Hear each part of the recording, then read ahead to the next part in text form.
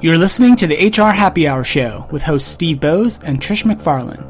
Since 2009, the HR Happy Hour Show has been bringing you thought leaders, workplace and technology experts, academics, and more to take on the most important and interesting topics impacting work, human resources, technology, and the workplace. Learn more and listen to all the show archives at www.hrhappyhour.net.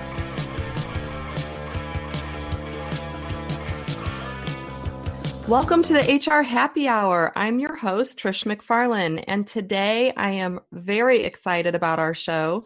I have a very exciting guest, Stephen Bruce, who is the Managing Director at PeopleFluent, and we are going to be talking all about merit and merit matrix. But before we get into the meat of the show and bring him on board, I know he's waiting patiently in the wings for me. We do have a couple quick updates for you. We have the HR Happy Hour Podcast Network shows update, which is that we have several new shows that have been posted in the last 2 weeks. So please go out and give those a listen. We recently did one with Pink Fortitude, which was all about handling autoimmune disease at work. And if you're not familiar with that, Steve and I weren't very familiar with that. It is a whole host of diseases that really impact a large number of people in the workforce today. And these are protected medical conditions. And so if you're in human resources and you're not really familiar with that, please give that particular episode a listen. It was very, very interesting. And we have a lot of resources following that particular episode. Also, we are booking shows for second quarter of 2020. So if you have an idea, a topic, or a guest that you would like for us to have on the show, you can tweet us at HR Happy Hour, or you can go to hrhappyhour.net and use the contact us screen there and shoot over an idea, and we would be happy to talk through it with you. Also, my last announcement is don't forget that we do have the HR Happy Hour show on Alexa now. We are nearing our, several hundredth show at this point. So in order to add that, you can go to your Echo device's flash briefing skill, search for the HR Happy Hour on the Alexa app, and add us that way. And you can get a quick little 2 to 3 minute show every morning. So with that, I would love to get right into this show today. We have, as I mentioned, Stephen Bruce from PeopleFluent. And Stephen is the Managing Director and responsible for leading the PeopleFluent business.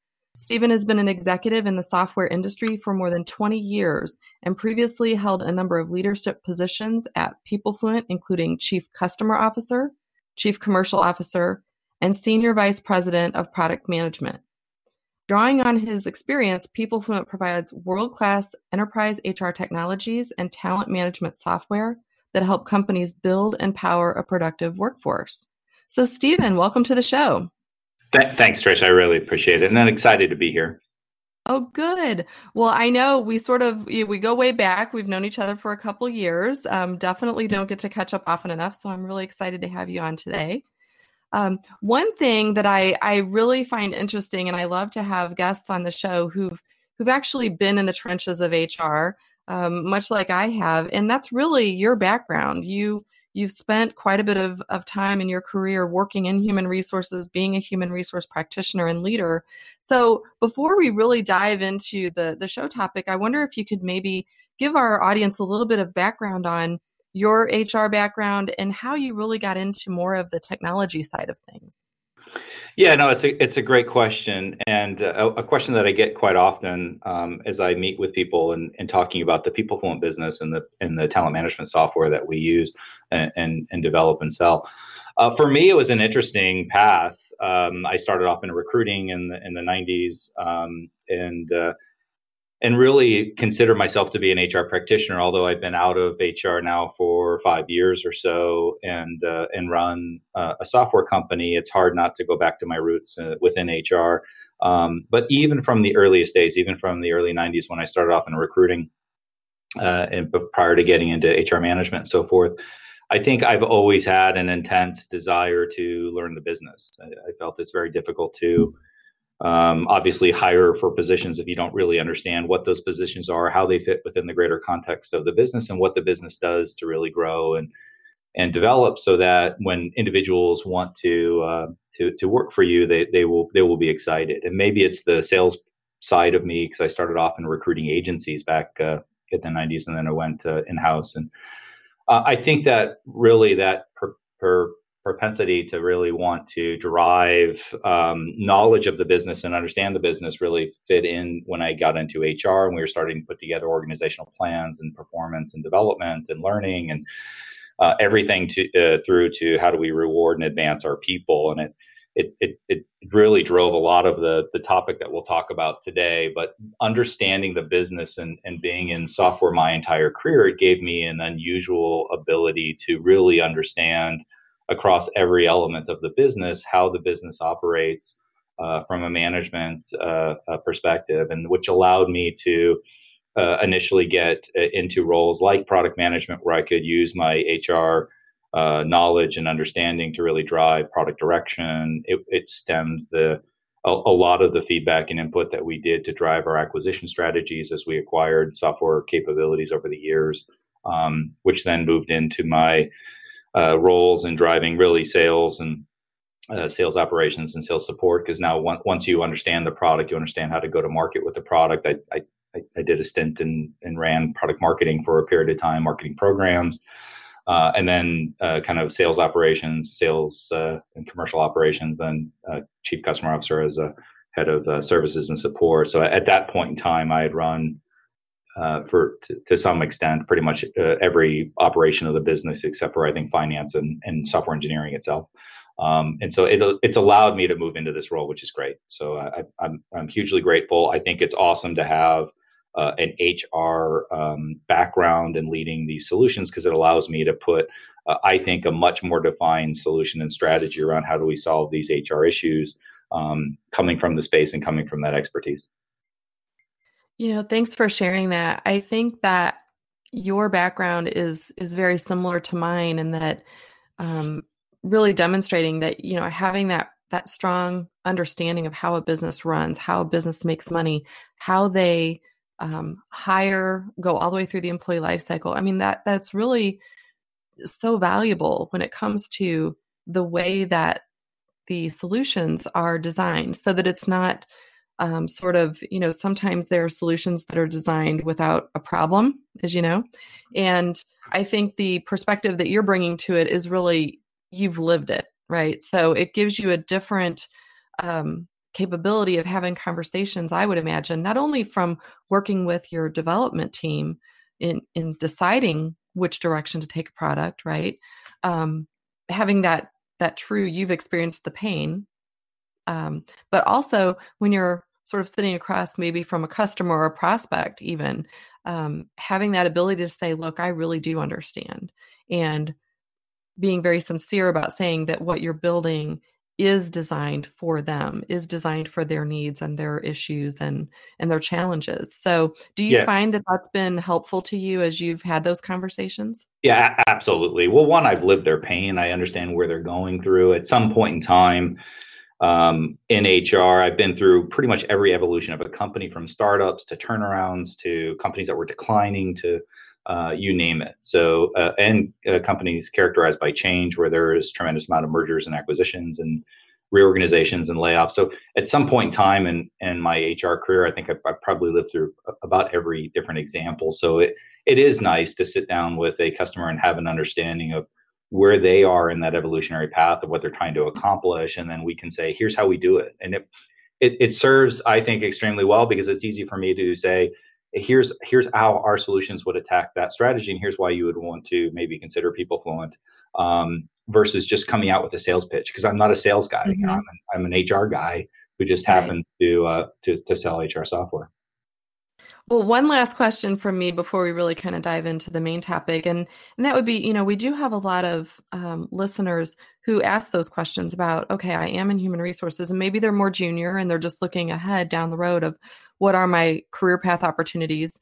Of course, staying in human resources is always one that we know is obvious, but I do find that that many times, even people who are more senior HR professionals, they might feel stuck. They might feel a little burned out. They're very shocked that they can either get into, the technology side, the analyst side. What would be a piece of advice you have to someone who's maybe looking to do that? Where did you find information about actually making that switch? Was that something you sought out, or how did you educate yourself, I guess, to get yourself prepared for that career change? Yeah, it's a great question. It's not something I actually sought out. I think, the biggest advice I would give HR, practitioners or HR people is really understand the business. And there are books out there, what the CEO wants you to know and other things that I think are all beneficial. Don't get me wrong. Probably a little bit more generic and may not be a real value to the listeners. I would say you have to really understand the business. Second, be curious. So really look at not only understanding the business, but how does your role, your organization, your department, your overall function really lead to advancing that business? And then what are there ways in which we can improve upon the processes, systems, people, to make that improvement a reality from an execution standpoint? And it sounds so basic, but I've worked with people who've been in HR for 20 plus years who didn't really understand what business they were in. And to the extent that you can really understand that, then you provide value. And once you provide value, depending on whatever trait or characteristic that really drives your passion and where you want to go, the opportunities will open up and provide themselves. It may be in the form of commissions and sales operations. The next thing you know, you're running sales operations for a company. You're totally outside of HR. It could be in the creative side and how do we message and communicate, internal communications, and all of a sudden you find yourself in marketing. If you provide value and look at constant improvement, management recognizes that, at least good management will. And to the extent that you express interest in doing more, which is what I did, that's when the CEO came around and said, "Hey, I have a need here. I really think you could add value." And it went from there to leading. And I applied that same premise that I had applied in over 20 years of HR to, in this case, product management, product marketing, and then it led to the sales piece and so forth. Great. Thank you so much. I agree with you. I think, definitely within your own company, if you're a listener and you're thinking about this, go and do volunteer stints too. Go to your marketing team, go to your CFO, your CEO. Yeah, volunteer like crazy. Talk with your sales team. Really try and understand the business. That's absolutely, people tend to be very warm and willing to, have someone who's very interested in what they're doing. And I think on the flip side too, when I did work in product, then, years later, after I had been in HR for almost 20 years, we loved having customers or prospects want to meet with us on the product team, right? And give us feedback, work with us, partner with us. So that's another way too. If you have any interest in the technology side, talk to your vendors, right? Work with them, give them feedback, help them with the roadmap, offer, to be on panels and focus groups and things like that. I think too, that's a good way to sort of start bridging the gap and just to even see if you'd be interested in working on maybe the product side within human resources too. So yeah, absolutely. Be an expert. I think if you're an expert, there are companies that will want you to potentially implement their software, implement their solutions or services, provide consulting. It's interesting. I think people don't think of HR as a hub for all the spokes that can lead off of it because they think it's somewhat verticalized and separate. But you think of it like any other sort of business. There is an entire HR industry, and within that HR industry, you're a domain expert. And to the extent that you can apply that domain expertise to and offering a business, software services, consulting, everything from benefits to recruiting to just basic back-end core payroll and other processing, right? There's all of that expertise you have. It's a matter of how do you want to deploy it and move forward with it. Exactly. Well, you know what? With that in mind, obviously you've proven to us that you have those expertises in the various parts of human resources. But, today we really do want to sort of dive in on compensation and merit and how that's handled. And for many years in our careers, I know that, companies are still using sort of that merit matrix design.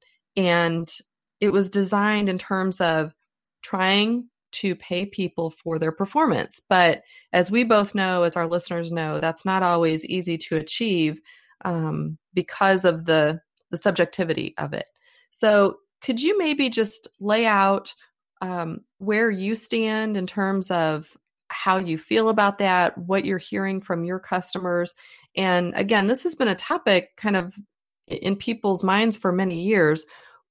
What is the perspective of PeopleFluent in relation to how you're approaching the merit matrix now in 2020? Yeah, it's a great question. I think, and just to be clear, we absolutely want to drive pay decisions based on elements that impact performance and other things. I think the concept of the merit matrix design being flawed is the fundamental premise that it's allowing for too much of the discretionary decision to be utilized in a tool that doesn't allow for any type of review. And when you start to think about people being the greatest expense within a company, it's easy to understand how companies really misspend billions of dollars because they aren't looking at compensation as a strategic reward tool. And the fundamental basis of that is, well, our merit pool is only 3%. You can't get anything done with 3%, so why bother? And which is a mistake. And if you're talking to a CEO and you're trying to advance your own career, at some point you're going to not only talk to the CEO, but you're going to talk to the board of directors, and within the board of directors, you're going to talk to a compensation committee, and they're going to want to have a structural process of how they're going to deploy this $50 million merit pool and $100 million incentive pool. And you need to come to them with a greater level of strategy than purely a merit matrix that looks at two factors. It looks at performance rating and some form of compa ratio or range penetration. So where they're at from a pay within the market. And if you don't have a structured approach, you're going to struggle. And so with our compensation solution, we have the ability to drive almost infinite level of configurabilities around how do you take certain data elements and apply that to a distribution of pay. When I first looked at the merit matrix, the reason why I was originally disenfranchised with the concept is the pure mathematical aspect of the merit matrix in and of itself. So you have this matrix where if someone is a low performer and overpaid, they obviously have no increase. And if they're a high performer and underpaid, they have the highest level of increase. And then it just ratably diminishes, and based on where that employee fits within that matrix. The concept is great, but people are humans, and humans have a very emotional concept around money. And when you sit down with them and you say your increase is 5% and somebody else's increase is 5%, they just look at that as a 5% or a 2% or whatever the increase percentage is. And the merit matrix itself doesn't account for or take into account any other factors. And from a software industry perspective, I have software architects that are extremely difficult to find, extremely difficult to find great ones. They eventually one of them will become the future chief technology officer. And I need to think about ways in which our organization within HR is going to put together a program that really drives value to them and versus some of the other roles. And at the end of the day, performance rating in and of itself and or market pay in and of itself is really limiting in that regard. And this is the premise where we started to say, if you start to think about the difference in a range. So a merit matrix may give, for example, if your meets expectations and you're in the second quartile of the salary range, it'll give you can give a 2 to 4%. Okay. It's a standard merit matrix. The difference between 2 to 4% on a $75 million merit pool is millions and millions of dollars. And so then how do you determine, is it the lower end of the 2%? Is it 4%? How do you continue to allow your managers to provide discretion? Because if it was purely a mathematical calculation, we wouldn't even need the managers, and you need their input, obviously, because they know the individuals. It's about how do you put together data elements around the concepts of performance, and certainly you want to take into account their pay as it relates to market.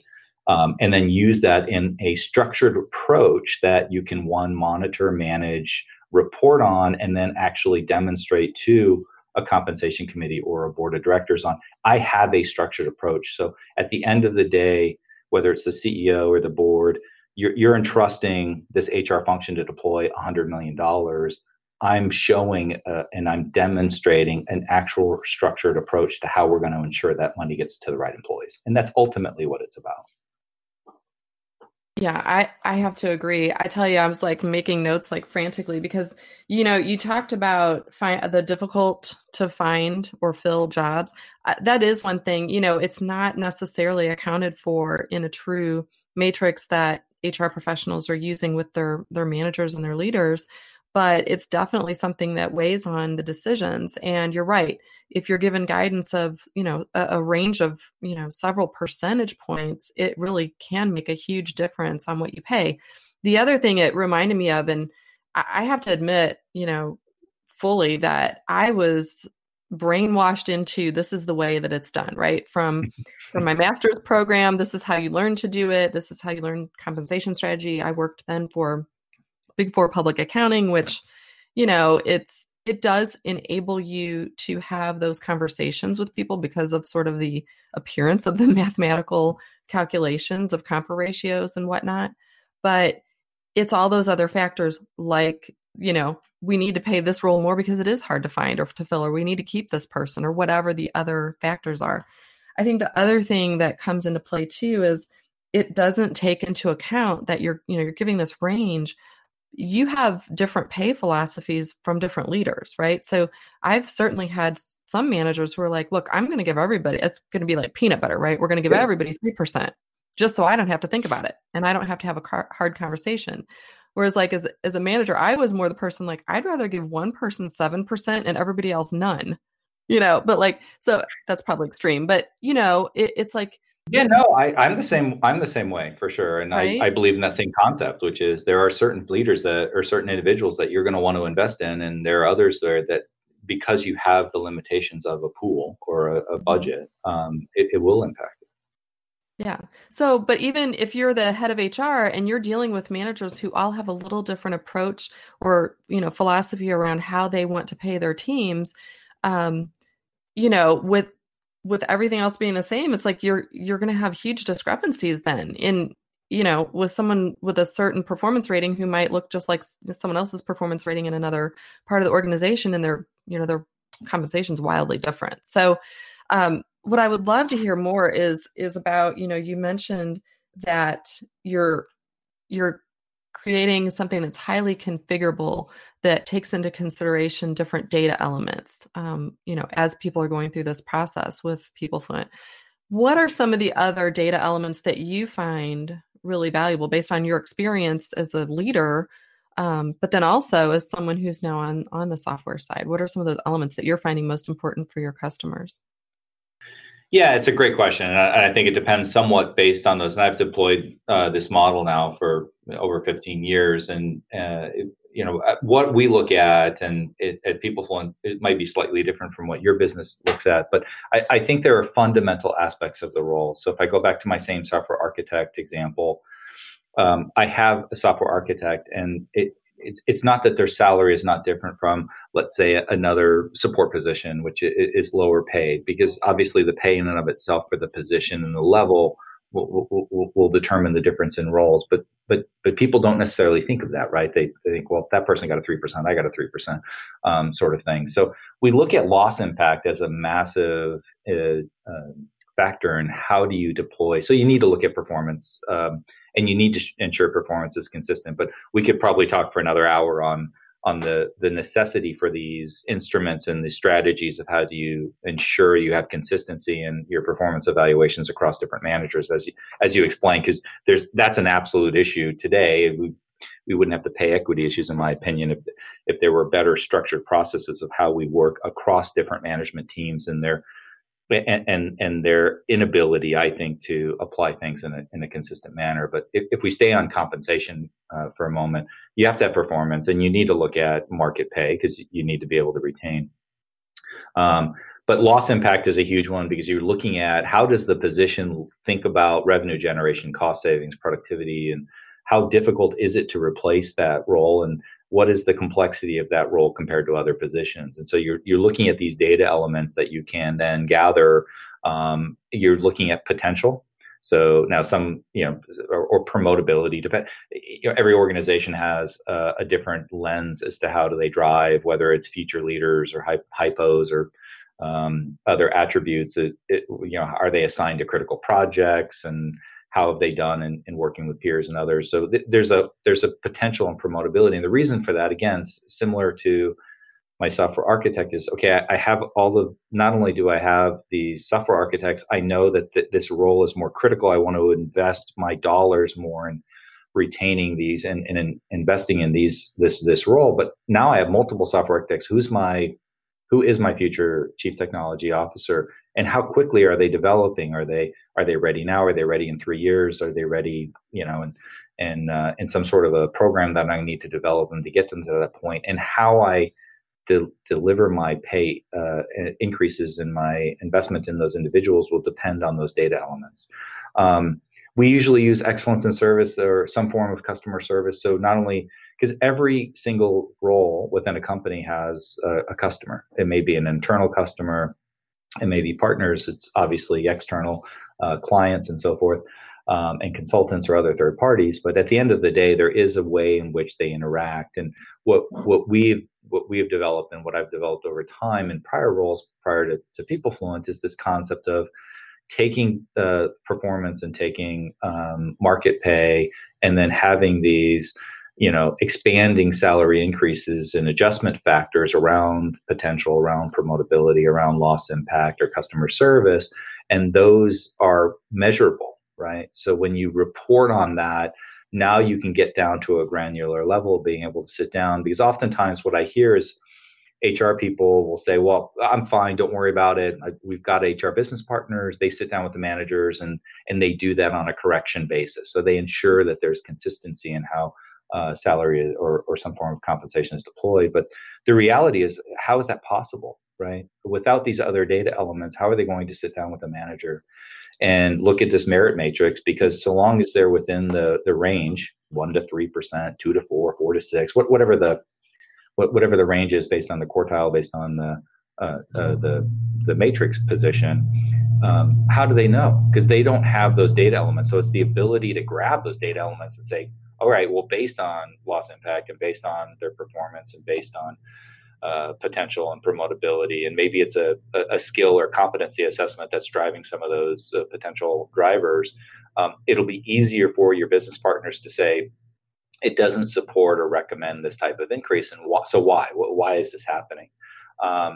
So those are the some examples, but it depends on the industry, and it can certainly depend on what are the business measures that the organization is looking at from a delivery model. It's the ability to capture those within some form of a system and deploy those within to the compensation process so that you can report on it real time, because those things all need to be entered, managed, or measured, if that makes sense. No, it does. And thank you for giving some examples. I think those are all very good for, the listeners to be thinking about as they, are going through their own compensation reviews they're probably coming up for, mid-year here shortly. One of the things, as you were talking to, I'm sitting there thinking about, I also have heard that argument of, we have a business partner that's going to sit down with that manager or leader to kind of make sure that they're, not going straying too far from where they should, and pay equity and whatnot. But again, you're right. That's not a very reliable way to measure what they're doing. And I think also the limitation there, without using the technology to sort of report on that, measure and report on that. I've been that business partner when I was much junior in my career, and you only know what you have access to, right? So you're not seeing the big picture. So again, sort of back to that idea of, I knew that my particular teams of several hundred people might, overall the overnight increase might have been like a 5%. well, to me, that wasn't really that much money. Even though you're talking about several hundred employees, it could be a good chunk of money, but you're not looking at it from an organizational level standpoint. And so, if you rely only on the business partners to have those discussions and make those decisions, without the technology to sort of roll it into something bigger, I think that's where at the very top you were talking about, 2 or 3% could really mean millions and millions of dollars, right?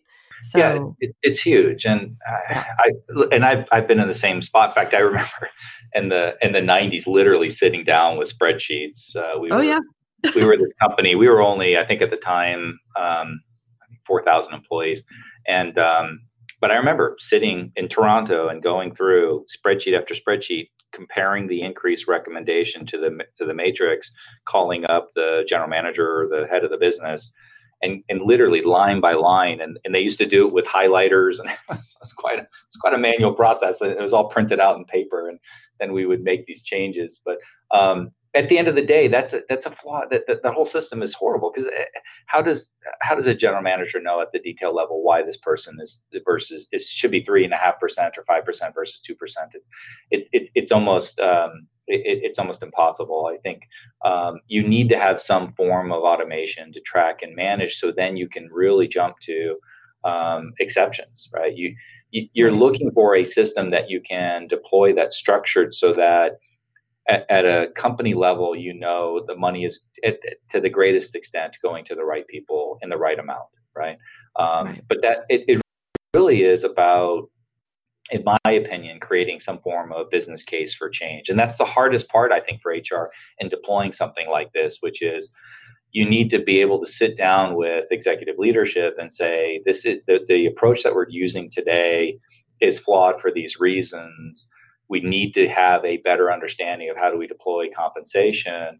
And part of it is putting together some sort of structured process, but also the business case. And I learned in the mid 90s, we used to do training, and we used to do salary training where we would deploy a fake set of employees, a fake set of data elements, predominantly around market pay and performance level, right? We would deploy a sample merit policy or merit matrix, and we'd ask them to deploy it. And what was so interesting to me when I would watch this and conduct this training myself is we did this to first level supervisors and managers all the way up to the C level, CFOs, CIOs, CEOs, and so forth. And what shocked me more than anything in conducting this training, and I've done this now for a long time in 6-7 different companies, is that it doesn't matter what model you deploy.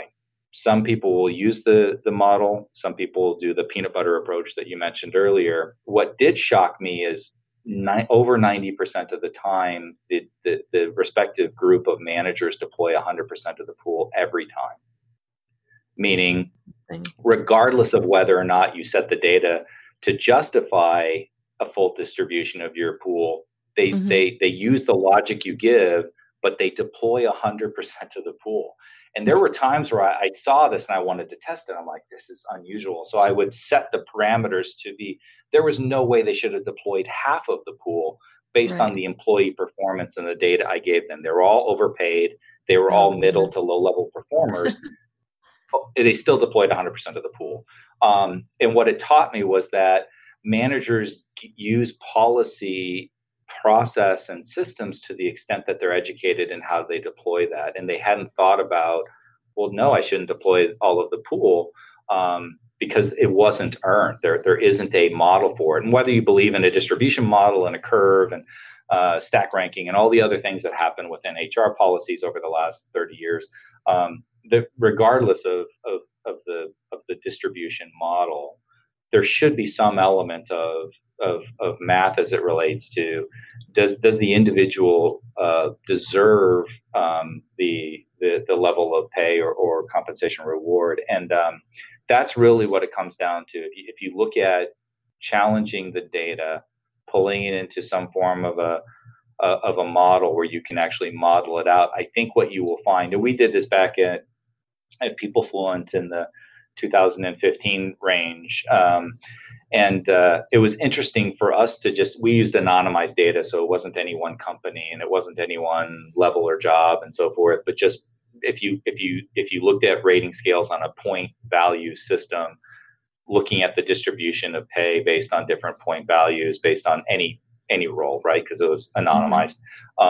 It was really telling that a lot of there was very little to no consistency.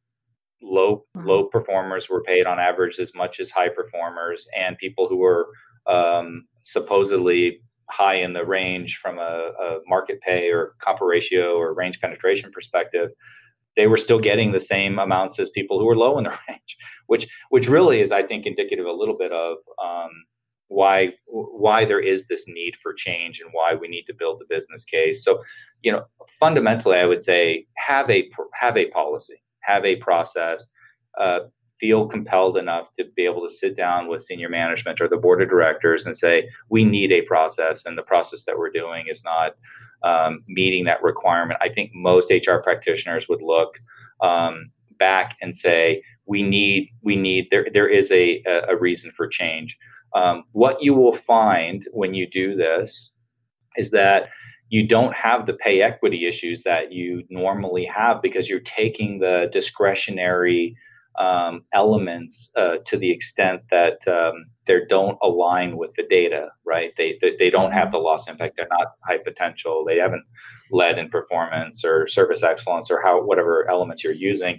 And what you'll find is that whether it's gender, whether it's race or ethnicity, at the end of the day, what you'll find is the distribution matches the performance, which is our ultimate goal when we deploy compensation. So it has a secondary benefit in that you will drive. I'm convinced of this because I've seen it myself in many years deploying a similar model. Is you don't have to worry about the inequities caused, because you're taking that discretion out of the manager really just deploying whatever they want to give, and you're applying it consistently across the entire organization. It has that secondary benefit as well. Yeah, I think you're giving our listeners a lot to really think about, and some action items too, because, again, when I think back to the way I was raised to do this, right? The way I was trained to do this, this is really different. Being able to step out of HR's comfort zone, right? Of the way that we've been doing this for so many years, and doing it really where it's not advantageous to our company, right? Or to our employees to do it that way. The inconsistency really probably breeds far more problems than what our managers and leaders think they're solving for. So I think that's probably, if I were still with the practitioner hat on, that might be my only pause, is like, look, I know what I'm doing. I've been doing this for a long time. Yeah. But I think that you laid out some really good reasons why now is the time for that change. And not only just now is the time, it really is upon the HR leaders, the HR teams, to work together to facilitate that change and make that business case. Because now that we do have technology that supports having all of those other data points that can be considered, when you think back to, several years ago when HR was saying, well, we don't really have data to support, our strategic role or our strategic opinions in the company. Well, now we do. So I think as companies are starting to use this, here is a great real example of where it'll be difficult for sure, right? To change anybody off of how you do compensation is always a challenge. But I think that's where, if you're, if it's a current customer of yours, if it's someone who's maybe not using a tool like this and they're thinking about talking to you, looking at PeopleFluent's solution and thinking about how this can actually benefit the way that they do their business and the way that they pay their people, there's no better time, right? Yeah, and I would say, when I originally started deploying these, we used everything from spreadsheets to Microsoft Word and evaluations, everything you would think is kind of normal. What I would say for customers today or HR practitioners who are looking to deploy something like this, you're right. The automation is there's so much out there. I tell our employees, our products will allow organizations to do world-class HR if they just take advantage of the capabilities within the products. And what I mean by that is so many of the systems out there today, it's almost like reporting after the fact, right? They run this process in this system that tells them this is their performance, and they put that data into a compensation system. And then they run compensation and they realize, some of my performance data wasn't really equitable, which then impacted my ability to do compensation. And now all of a sudden I have adverse impact and I have an issue. And now all of a sudden you're marking privileged and confidential with your HR teams because you're worried about how this distribution is going to be viewed within the organization. It's really important when organizations are looking to do these types of processes across all talent. It's not just compensation, it's recruiting and advancement and performance and others, to look at systems that will use the benefit of the data real time so that it allows HR the ability to go in and then make a change to it. So you're not just reporting after the fact. And we're probably the only software that I'm really aware of where you can literally be making individual assessment type evaluations on loss impact or performance or potential or other, whether it's a 9-box, however you do that within your organization, a proficiency level within a competency or skill, and have that ability to pull that into your compensation planning real time while you're doing your planning, and even before they even finish the actual talent process of that assessment, right? To be able to use real-time data across both of those processes where you can step in and say, whoa, based on this type of distribution in the data, it doesn't add up, right? You're making exceptions to that. And so to me, I would say that's absolutely critical for people to consider, having all of these, using the strategies that I mentioned today, less impacted and really minimal value. If you're just reporting on it after the fact, then you're going to be unfortunately, you'll be labeled as the compliance HR person that's just addressing problems, right? And that's what we want to avoid, right? We don't want to come in after the fact and say, we have a whole bunch of lawsuits waiting, because one, then you get into a risk decision, and that's a different conversation that nobody wants to have. It's really about, can I find a system where I can actively interact with my managers during the process so I can drive change for good. Yeah. Absolutely. Well, listen, Stephen, obviously you've given us a lot to think about. Where can people connect with you? Obviously on the PeopleFluent site at, peoplefluent.com, but where can they connect with you personally if they have questions or just want to learn more about PeopleFluent? What's the best way to find some resources with you? Yeah, I mean, certainly go to the website. We have blogs and others. Certainly you can always reach out to me directly. It's Stephen with a PH. So Stephen with a PH Bruce at PeopleFluent. I'm happy to, I'm at a point in my career where I love to provide guidance and mentorship into other HR practitioners who are early on and looking to advance themselves. I didn't necessarily have that. There were a few individuals that I was extremely lucky who were heads of HR who just provided me some guidance and some mentoring and some ability. And I'll be forever grateful to them. And I try to connect with them on occasion because they've since now retired. But were really meaningful to me. So to the extent I can provide some guidance or value, I'd be happy to do that as well. Great. Thank you so much. You're absolutely right. I think, we all can sort of point to a person or two who kind of took us under their wing. I actually was just emailing with mine yesterday. So yeah, it's awesome. They're like lifelong relationships, Yeah, it really is. I mean, I remember one, she was leaving because there was a change in CEO, and it's common that when this change in CEO comes, they change out the management team. And I was devastated, right? Because she was she's kind of my mentor, and it's like, I can't believe they're doing this. You've been so wronged, sort of thing. Right. And she's like, this is senior leadership, and this person wants to bring in a management team that they have confidence in, and they've worked with before. It's not a reflection on me. I've had a great run, and I'll do some great things. And she was so calm and relaxed. I just remember at the time I was thinking, it's interesting to see when you get that perspective. I would take advantage of it, take notes, and I've always looked to emulate as I was growing in my career, emulate leaders that you really think highly of, and how they communicate, articulate, drive value. It'll really pay dividends. It sure does. Well, Stephen, thank you so much. I mean, just your coming on the show today has certainly put you in a position of being a mentor for all of the listeners. So I do thank you for that. Thank you to PeopleFluent for agreeing to do the show. I think that if anyone is interested in learning more, they should absolutely visit your site. As you mentioned, you have blogs and other resources out there.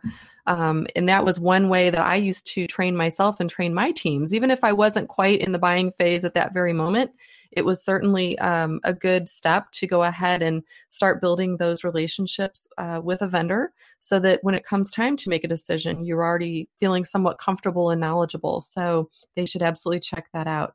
We will put the links in the show notes on our website and on Blog Talk Radio. Also, remember for everyone to subscribe to the HR Happy Hour wherever you get your podcasts. And Stephen, thank you again for coming on, and we look forward to speaking with you hopefully soon in the future. Yeah, thanks, Trish. I really appreciate it. Great. Well, that's a wrap for today's show. Again, find HR Happy Hour. Let us know if you have any topic suggestions. And for now, we'll go ahead and sign off. Bye for now. Thanks for listening to the HR Happy Hour Show, your source for information and conversation on work, the workplace, technology, and more. Learn more and listen to all the show archives at www.hrhappyhour.net.